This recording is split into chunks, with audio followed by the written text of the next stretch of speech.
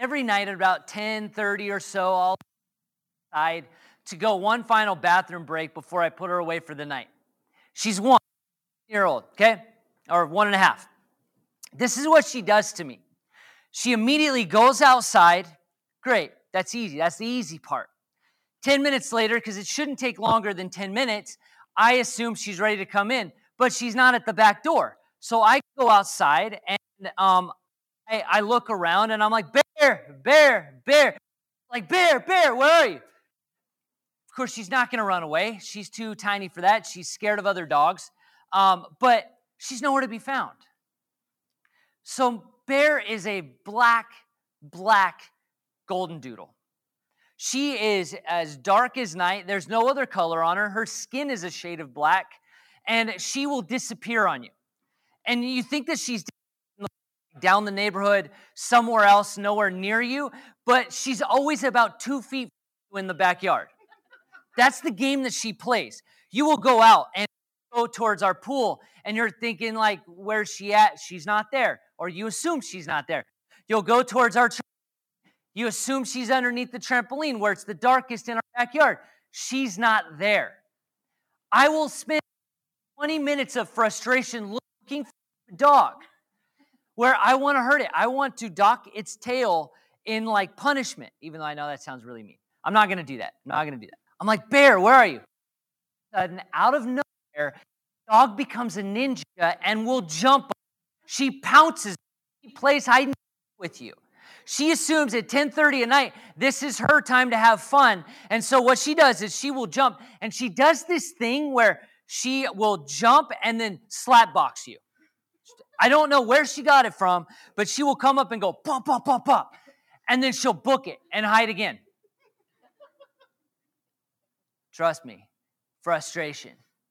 I'm like, if I get a hold of you, you're done. You are so done. And I look for her where I think she disappeared to. Instantly, she is not.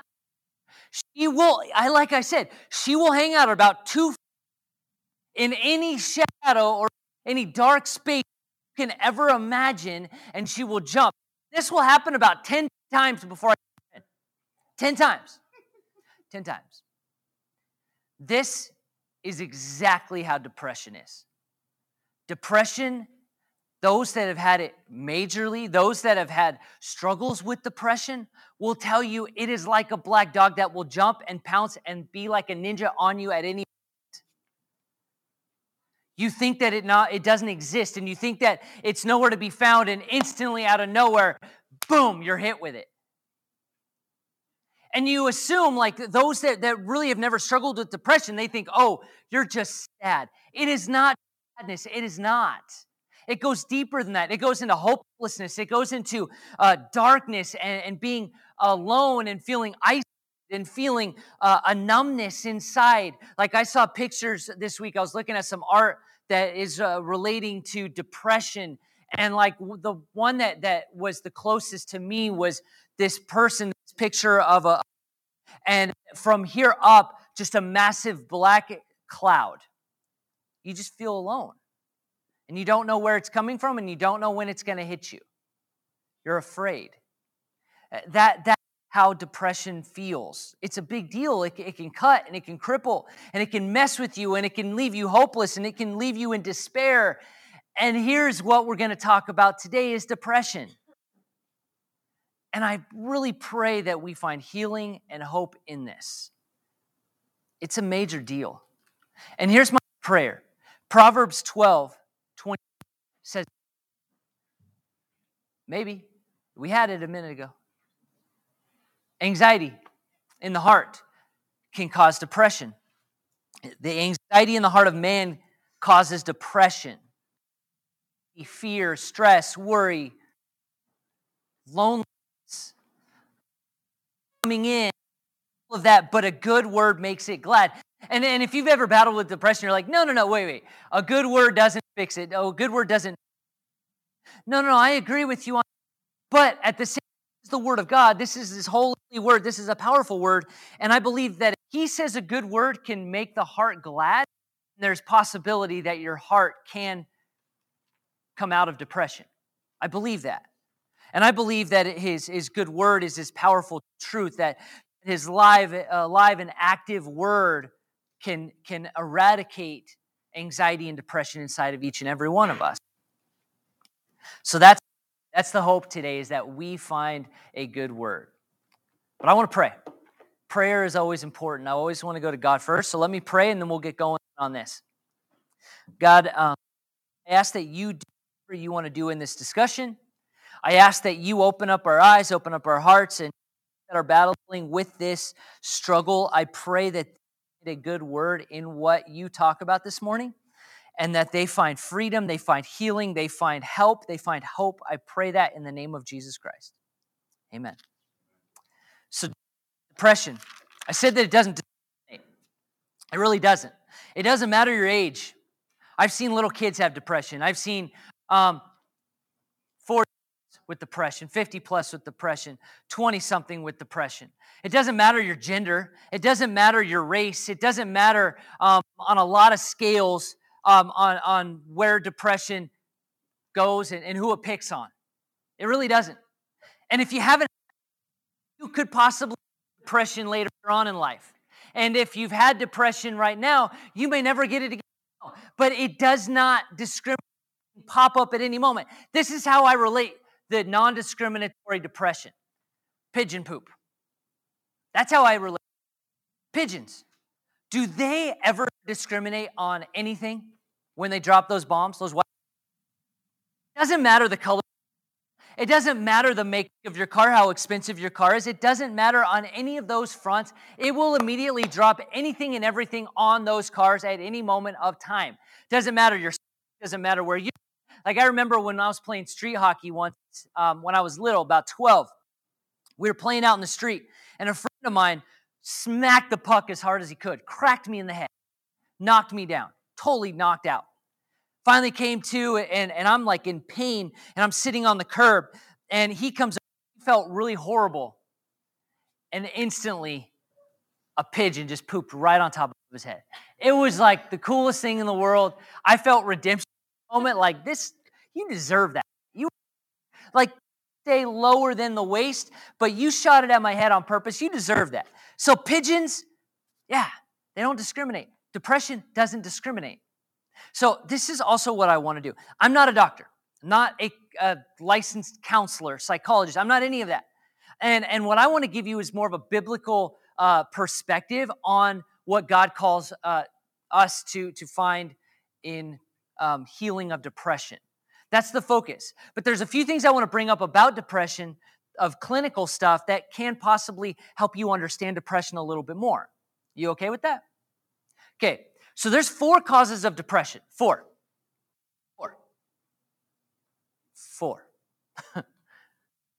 First one. What do you think the first one is? Causes of depression. Biological. What do you got? What were you going to say? Anxiety?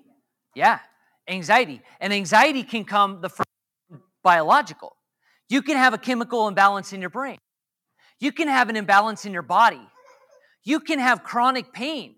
You can have like degenerative disc disorder going on in your spine that they all of a sudden break and tearing apart, and you can have chronic pain from that. You can have a nutritional deficiency. That's biological, meaning that you might need more vitamin D. You might need to get more sunlight. You need to stop being a pale kid at a computer or video game system and step outside. Enjoy the fresh air.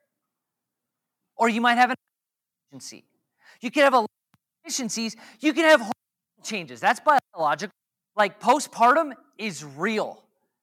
Any woman who has had postpartum will say that was a black dog beast of a ninja that pounced on them and they don't know how to get out of it. It's a real thing. For men, it could be a testosterone deficiency. And for some, it could be menopause. It could be a lot of different biological things. How about the number 2 cause? Relational. Have problems with your parents, siblings, people you know, somebody you're dating or you're married to. Those can cause anxiety. Those can cause stress. Those can cause worry. Those can lead to a deeper depression than you ever realized. Lead you to isolation. Friendship deficiency. I was talking to a college student the other day that he's just like, man, I just want friends. I just want somebody to care about me. And he had moved here from the other side of Phoenix, and he just is like, I don't know where to friends. And in that moment, I felt really bad for him, horrible for him, because he has a friend deficiency and he doesn't even know where to go. Like this generation doesn't know where to go for friends. They just don't. They don't know how to talk to people. Honestly, everybody doesn't know how to talk to people. We are all socially awkward, aren't we? We are awkward. We don't, like, let me just text you. Oh, did that text sound right? I don't know. Should I have used capitals there? Or should I use an exclamation point? Or should I use an emoji to soften the blow of what I might say? Wait, I don't need to soften. That was just a hello. Like, that's how we think. We are socially awkward, which we are lacking in the friendship area. And then you might have family relational things going on or kid relational things going on. Like my kids give me anxiety constantly. They do. The third, circumstantial. Circumstances can cause depression. Maybe you've lost that you've loved, you cared about, somebody close to you. They're no longer on this earth. And every time the holiday season comes around or their birthday or an anniversary or some sort of important date, you remember. And if it's like a parent, there's a lot of triggers to that. Or a spouse, there's a lot of triggers to that. Or a child, there's a lot of triggers to that. Like my wife losing her mom 2 years ago. Guaranteed this is still going to be a hard Christmas. It's very fresh in her mind. Things are already triggering her. Or it could be a trauma or an accident. A car accident. For you guys, over and over accident. Multiple car accidents. That circumstance, trauma, puts you into a depression. And you have financial woes. Maybe you lost a job. Maybe your job doesn't make enough money. Maybe just because of inflation, you have to find another job. Or maybe you rent a place and they're raising the rent on you. Those are all difficult. Or IRS coming after you. Who knows what? But circumstance, be a global pandemic messed with us, right? We're still talking about the global pandemic. We're still talking, by the way, hardly anybody ever gets COVID anymore. Doesn't make sense. Remote work. That can mess with us. Isolation. And the fourth cause of spiritual attack. Is that one real? Does the actually like Satan and all those that are about him, can they actually attack you? Yes. Yes. It is real. There is a spiritual enemy that wants to steal, kill, and destroy us. Anything that has to do with God, he wants to annihilate. Every bit of if you follow God, if you have hope in God, if you are about God in every single way, you're going to have Satan and everything that is about him come after you to kill your, to destroy anything that he can. He can't take your soul. Once you've given it to God, he can't mess with that. But he's going to destroy everything that you've enjoyed of life here. He can do that. He can. Or maybe you've brought something into your life based on a movie you've watched. That can be a spiritual attack. Or listened to, that can be a spiritual attack. Or the friends you hang out with, that can be a spiritual attack. But God absolutely cares for each and every one of us. He has so much to say and desires for us to come out of the funk that we tend to find ourselves in. And what we're going to do is we're going to go to the event and we're going to look at a man who struggled with depression. Learn from a guy who was a prophet of God. And what a prophet is somebody who is the messenger of God. God would say, hey, can you tell the people of Israel everything that I want to say? And if they don't get their act right, this is what come down the road. This is the punishment, the discipline, or whatever. So this was a man that was very in tune with God, heard God's voice, experienced God in every single way, but he battled with moments of dark depression. I want to learn from him. His name is Jeremiah. You might have heard of him. He has a message in the Old Testament. And Jeremiah, let me give you some context here of why he battled with depression. So at this point, the people of Israel were just horrible. They were bad. They were so messed up. And so God was like, you know what? You're not even following me. You're not even about me. You don't even care about me. So why should I protect you if you're not even caring about me? You broke your promise. I'm just going to back a little bit. And what he is, he just said, you know what, I'm going to step back. And the Babylonian Empire actually came to attack the people of Israel. They surrounded Jerusalem, the major city of Israel. What do you think happens if an army is a city? You have starvation inside the city, don't you? They can't get to their crops. They can't get to the fields. They can't get to their food. So what happens is the people begin to starve. What happens when people starve? Then they die. And then what happens with a bunch of dead bodies? You have diseases. You have bad, horrible scene experience going on in the streets, rotting flesh. It is nasty. It is horrible. Horrible. And then all of a sudden, Babylon breaks through the walls. They destroy all the walls. And then they just start slaughtering anybody, killing them all, torturing them all. They torch every house too. They burn every house to the ground. And then on top of that, they go into the temple and they take out all of the gold, all the silver, anything out of the temple of God. They take it to their city and then they torch the temple of God and destroy it all. The whole city flattened. And the Babylonian Empire, what they did is they took the richest, smartest people of that moment in that city, and they took them as captives to the city of Israel, to the city that the Babylonians had. They took them captive. So you got to think Jeremiah's super depressed, isn't he?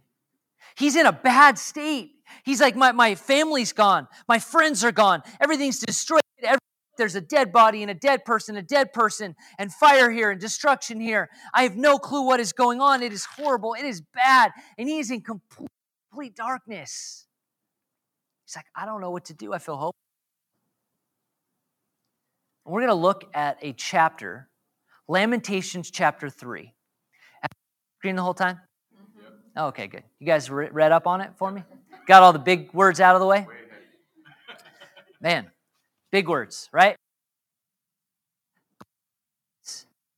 You see a man who's struggling.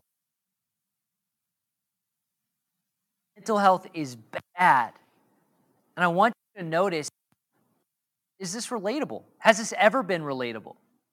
It says, I am the man who has seen affliction by the rod of the wrath. By the way, he's not God. I want you to understand that. He is not mad at God. He's got a lot. But it's more of he's having a conversation with God. He's wondering. And that's how prayer should be. It should be our hearts pouring out to God. It should be an honest conversation with God.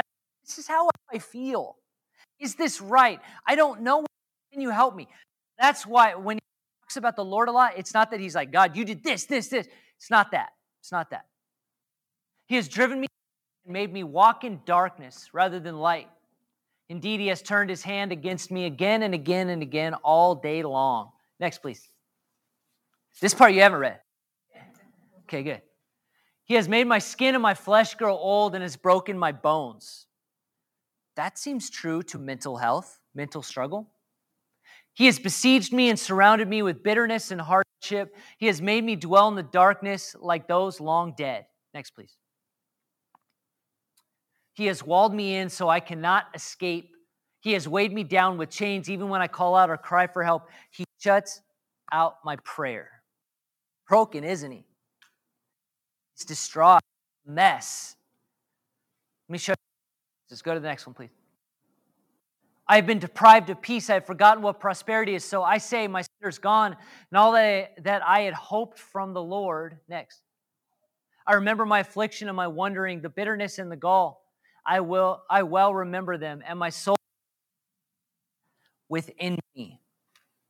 He's sad. He's broken. He's just on his knees, just hunched over, feeling like life is nothing and he can't get out of it anymore.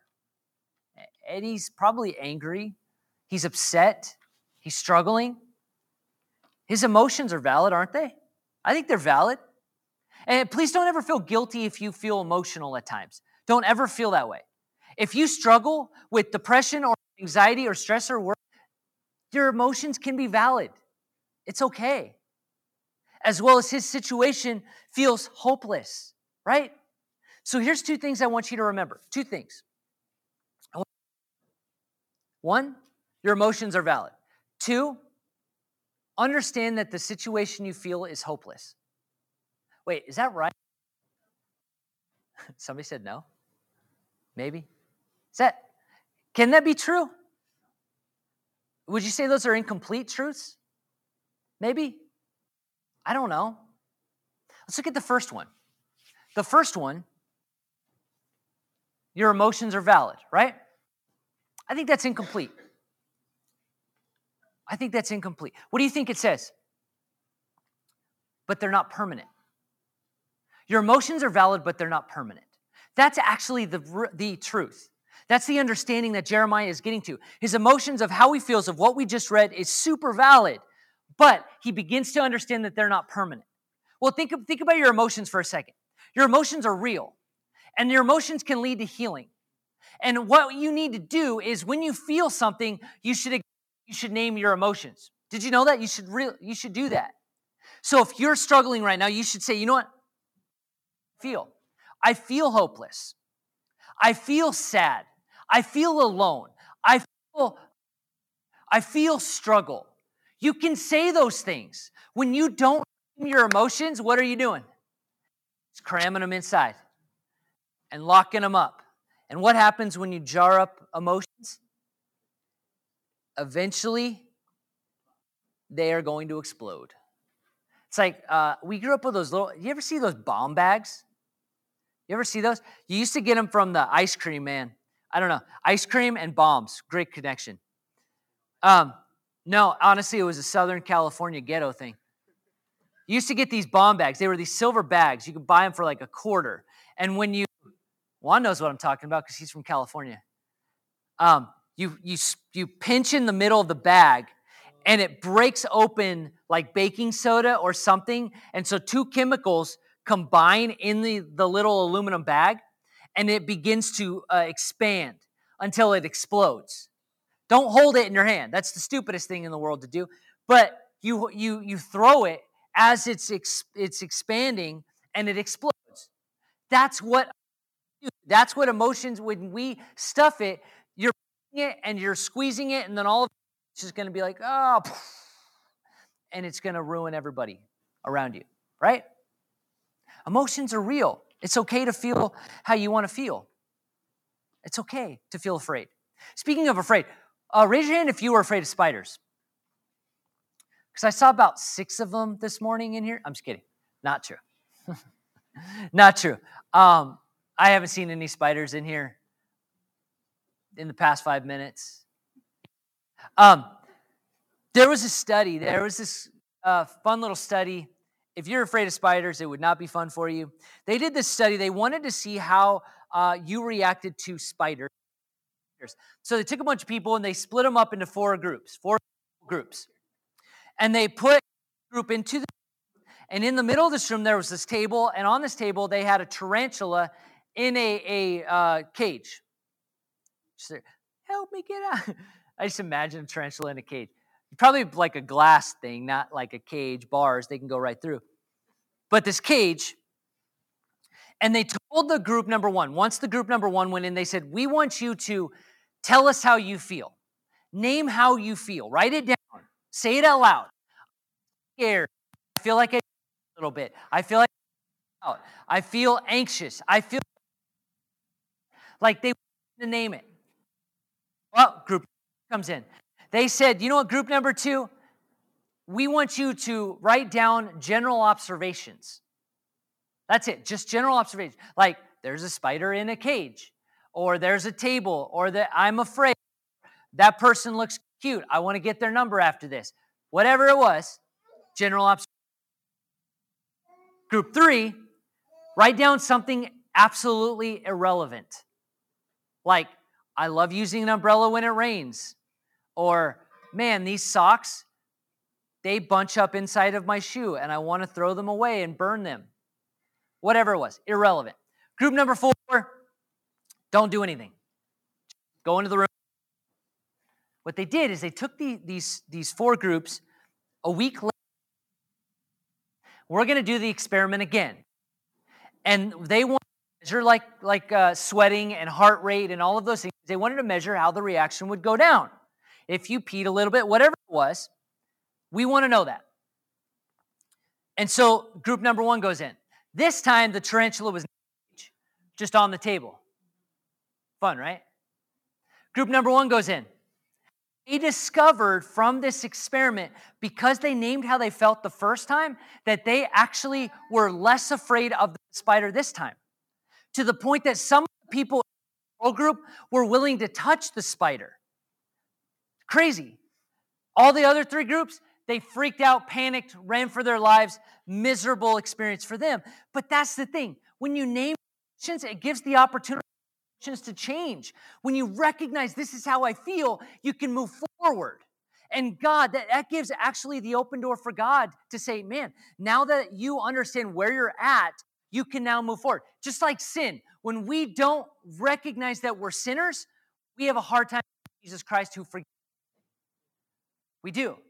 You have to recognize that you are a sinner, you're messed up, I'm messed up, we are all screwed up, and that we need a Savior. Once we get to that point, then we can recognize who the Savior is, that He can actually change our lives. Same with emotions. They're not permanent though. They're temporary, and you need to name them. But that's the important thing, right? They're not permanent. So if they're not permanent, should you be making decisions and conclusions on temporary emotions? We do that all the time. If we're struggling, if we're anxious, if we have a hard time, we give up so easy. Marriages are given up on. Jobs are given up on. Friendships are given up on so much. How about God? I'm anxious. God's not helping. We say we'll just give up on Him. That's what we do. We make permanent conclusions and decisions on how we feel in the moment. And what do? We usually just run, we hide, or we give into substance abuse, and that never works, does it?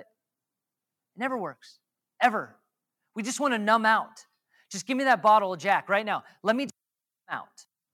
Let me go into this addictive habit. I just want to numb out. I just want to hide from my emotions. That's the decision I want to make. And then there's, sadly, the people that go really far and say, maybe it'd be better if I'm not here on this planet anymore.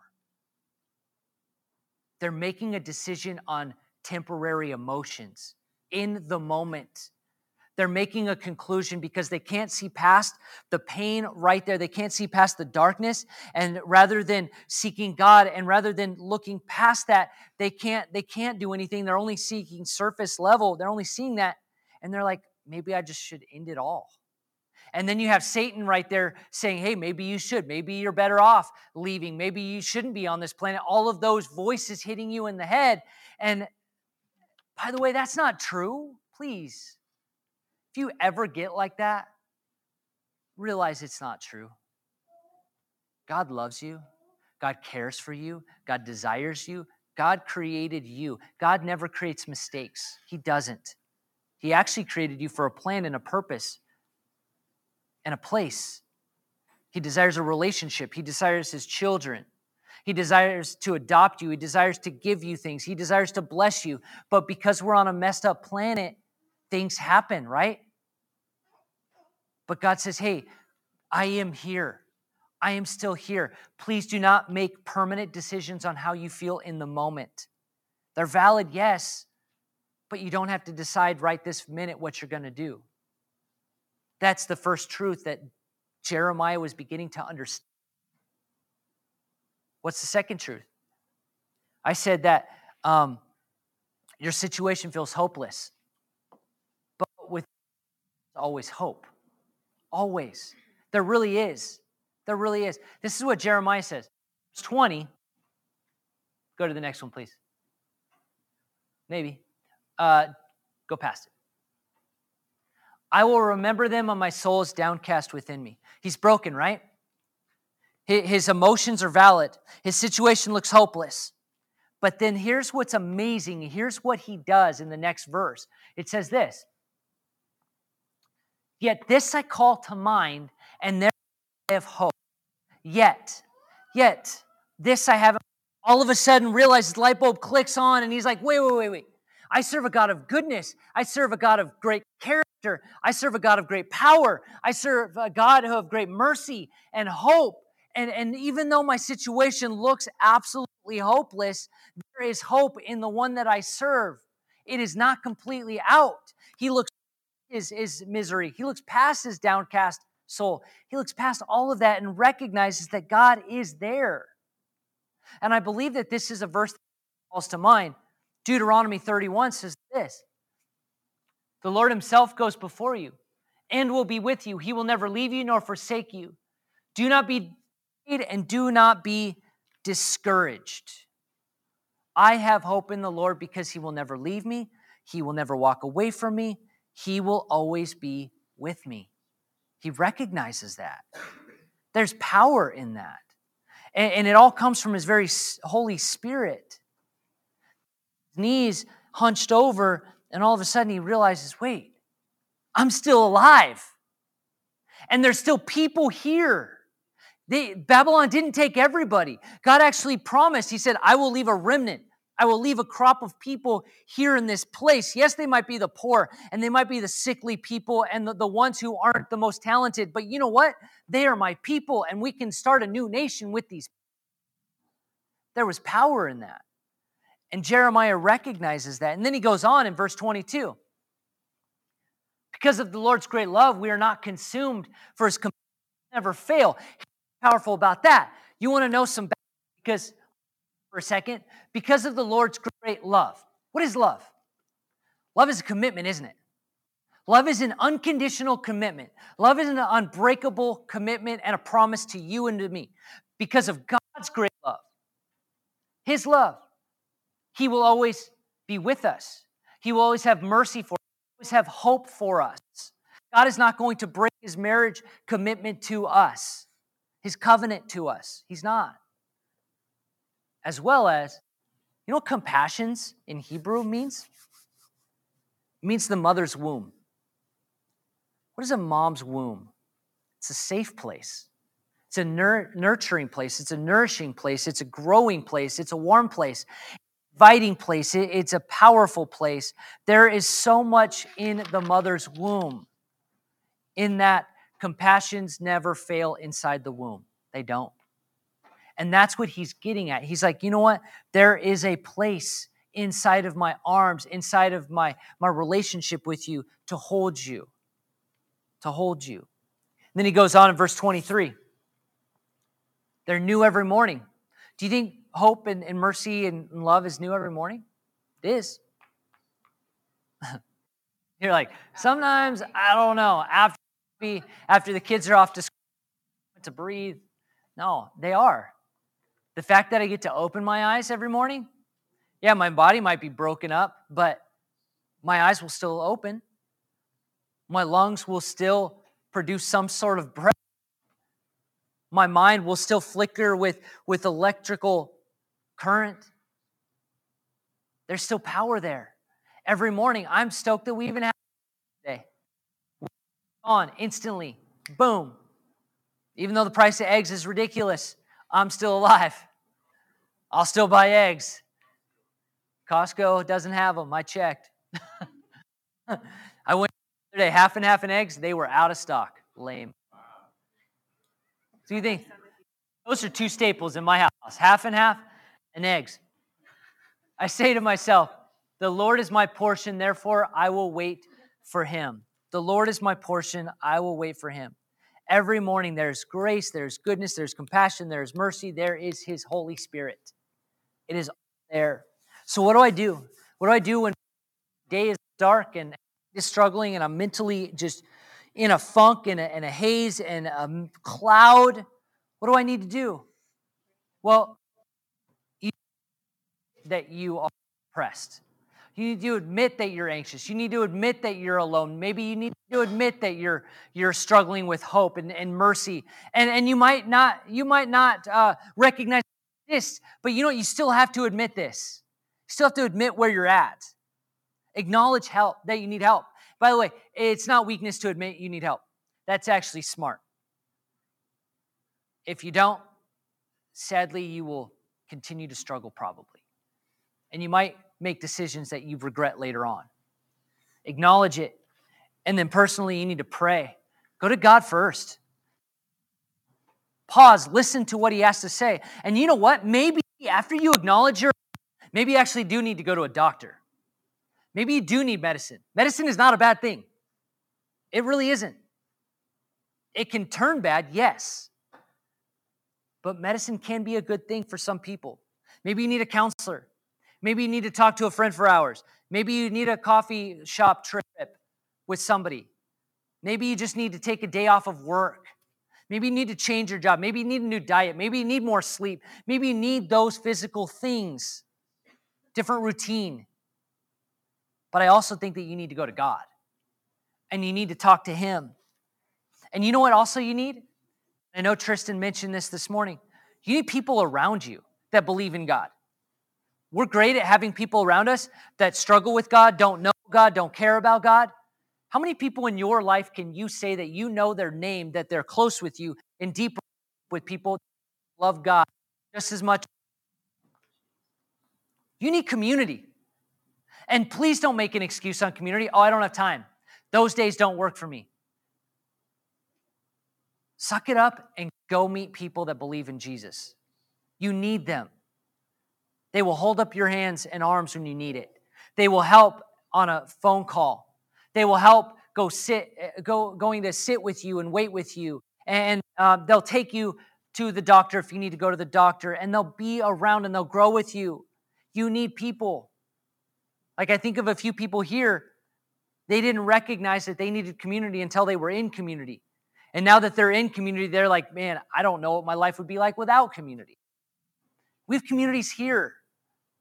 Some people call them small groups, life groups, neighborhood groups, whatever you want to call them. Here they're communities. And it doesn't mean you have to study a book. It doesn't mean you have to go deep into theology. It doesn't mean those things. Maybe you do that at times. But there's other times you're just like, I just want to sit down at the table and have a conversation. I need that. So if you want to get involved in a community, we have communities. Afterwards, go out to the Connect table. Out more. And if they don't work for you on a day or a time and you just can't break those things, maybe you need to start one yourself. You don't need a Bible degree to have a group. You don't. You just need to have a willing heart to know more about Jesus and care about others and love them unconditionally. That's what you need. You need a community in your... And here's the thing, the last thing I want to say too. When you begin to do these things,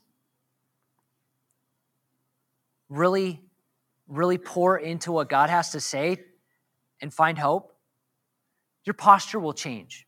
Have you ever seen somebody's posture when they're down and out mentally? What are they? Their shoulders are over a lot of the time. They're just like, they look like the Walking Dead sometimes. They're just miserable. Miserable? What? That's not even a word. Miserable?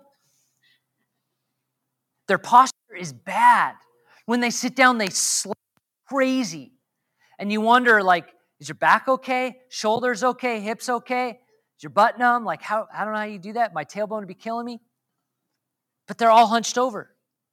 And I believe Jeremiah would be hunched over too. I believe that he was probably down on his knees. He's just miserable. End it now. Let's get over it.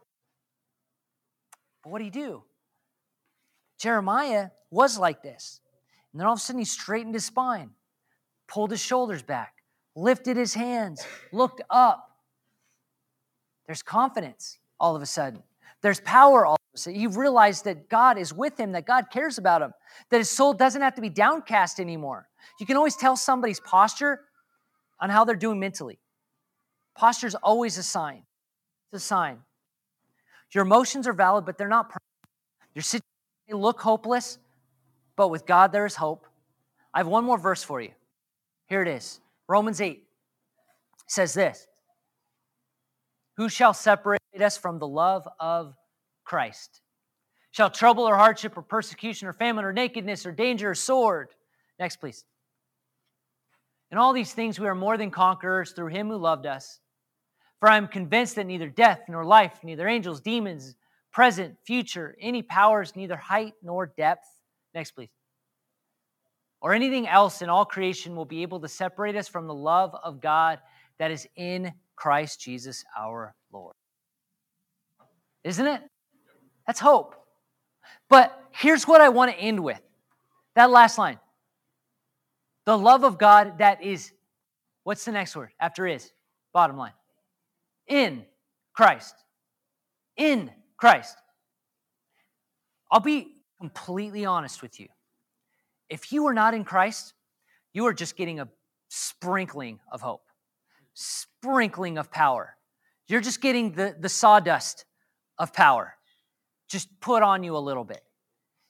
And you might come in here, and I've had friends, personal friends, that come to church every day and are like, man, I just get uplifted and I love it and it's great. And they need it every week. And every time I talk to them, I'm like, so have you given your life to Jesus yet? Friend, we were at Starbucks. And I thought he was found in Jesus Christ. I thought he was in Christ. I thought he was living for Christ. I thought he was doing great things with Christ. Really needs Sunday. And I'm like, hey, have you actually accepted Jesus Christ as your Lord and Savior? And he's like, no. Do I need to? And I'm like, dude, you're not even fully getting the entertainment, amusement park experience with Christ. You're not getting the full power. You're not getting the full hope. You're not getting the full joy or the full peace. A sample package. You're living off of samples. You need to be found in Jesus Christ. I'm like, what's stopping you? You're stepping up that gate at the amusement park and you're looking in and it looks so exciting and you're like, man, I want that. But then you're turning around, going to the parking lot and driving home. You think that's exciting? Wait till you go into the park. Wait till you go experience Jesus Christ to the fullest. You don't have to have your life all together yet. You don't. Jesus is the one who makes our lives into something more. He's the one who fills us. He's the one who does it all. If you wait till you have it all together, you will never jump in, ever. Just like how you're never ready for marriage and you're never ready for kids. Doesn't matter how much is in your bank account. Doesn't matter if you have a house, nothing like that. You are never ready until you jump in, right? To marriage and to kids. Those that have those two things. Same thing with Jesus. You will never experience that relationship until you are in Christ. And I have no clue who is saved here or who isn't. But I feel like we would not be a church if I didn't give the opportunity for you to be in Jesus Christ. Please do it. Please accept Jesus. And it's a relationship. It's a conversation with him. It starts with a conversation. And it's a conversation every day. And his word is a conversation. And his Holy Spirit is a great conversation person. And I'm going to give that opportunity right now.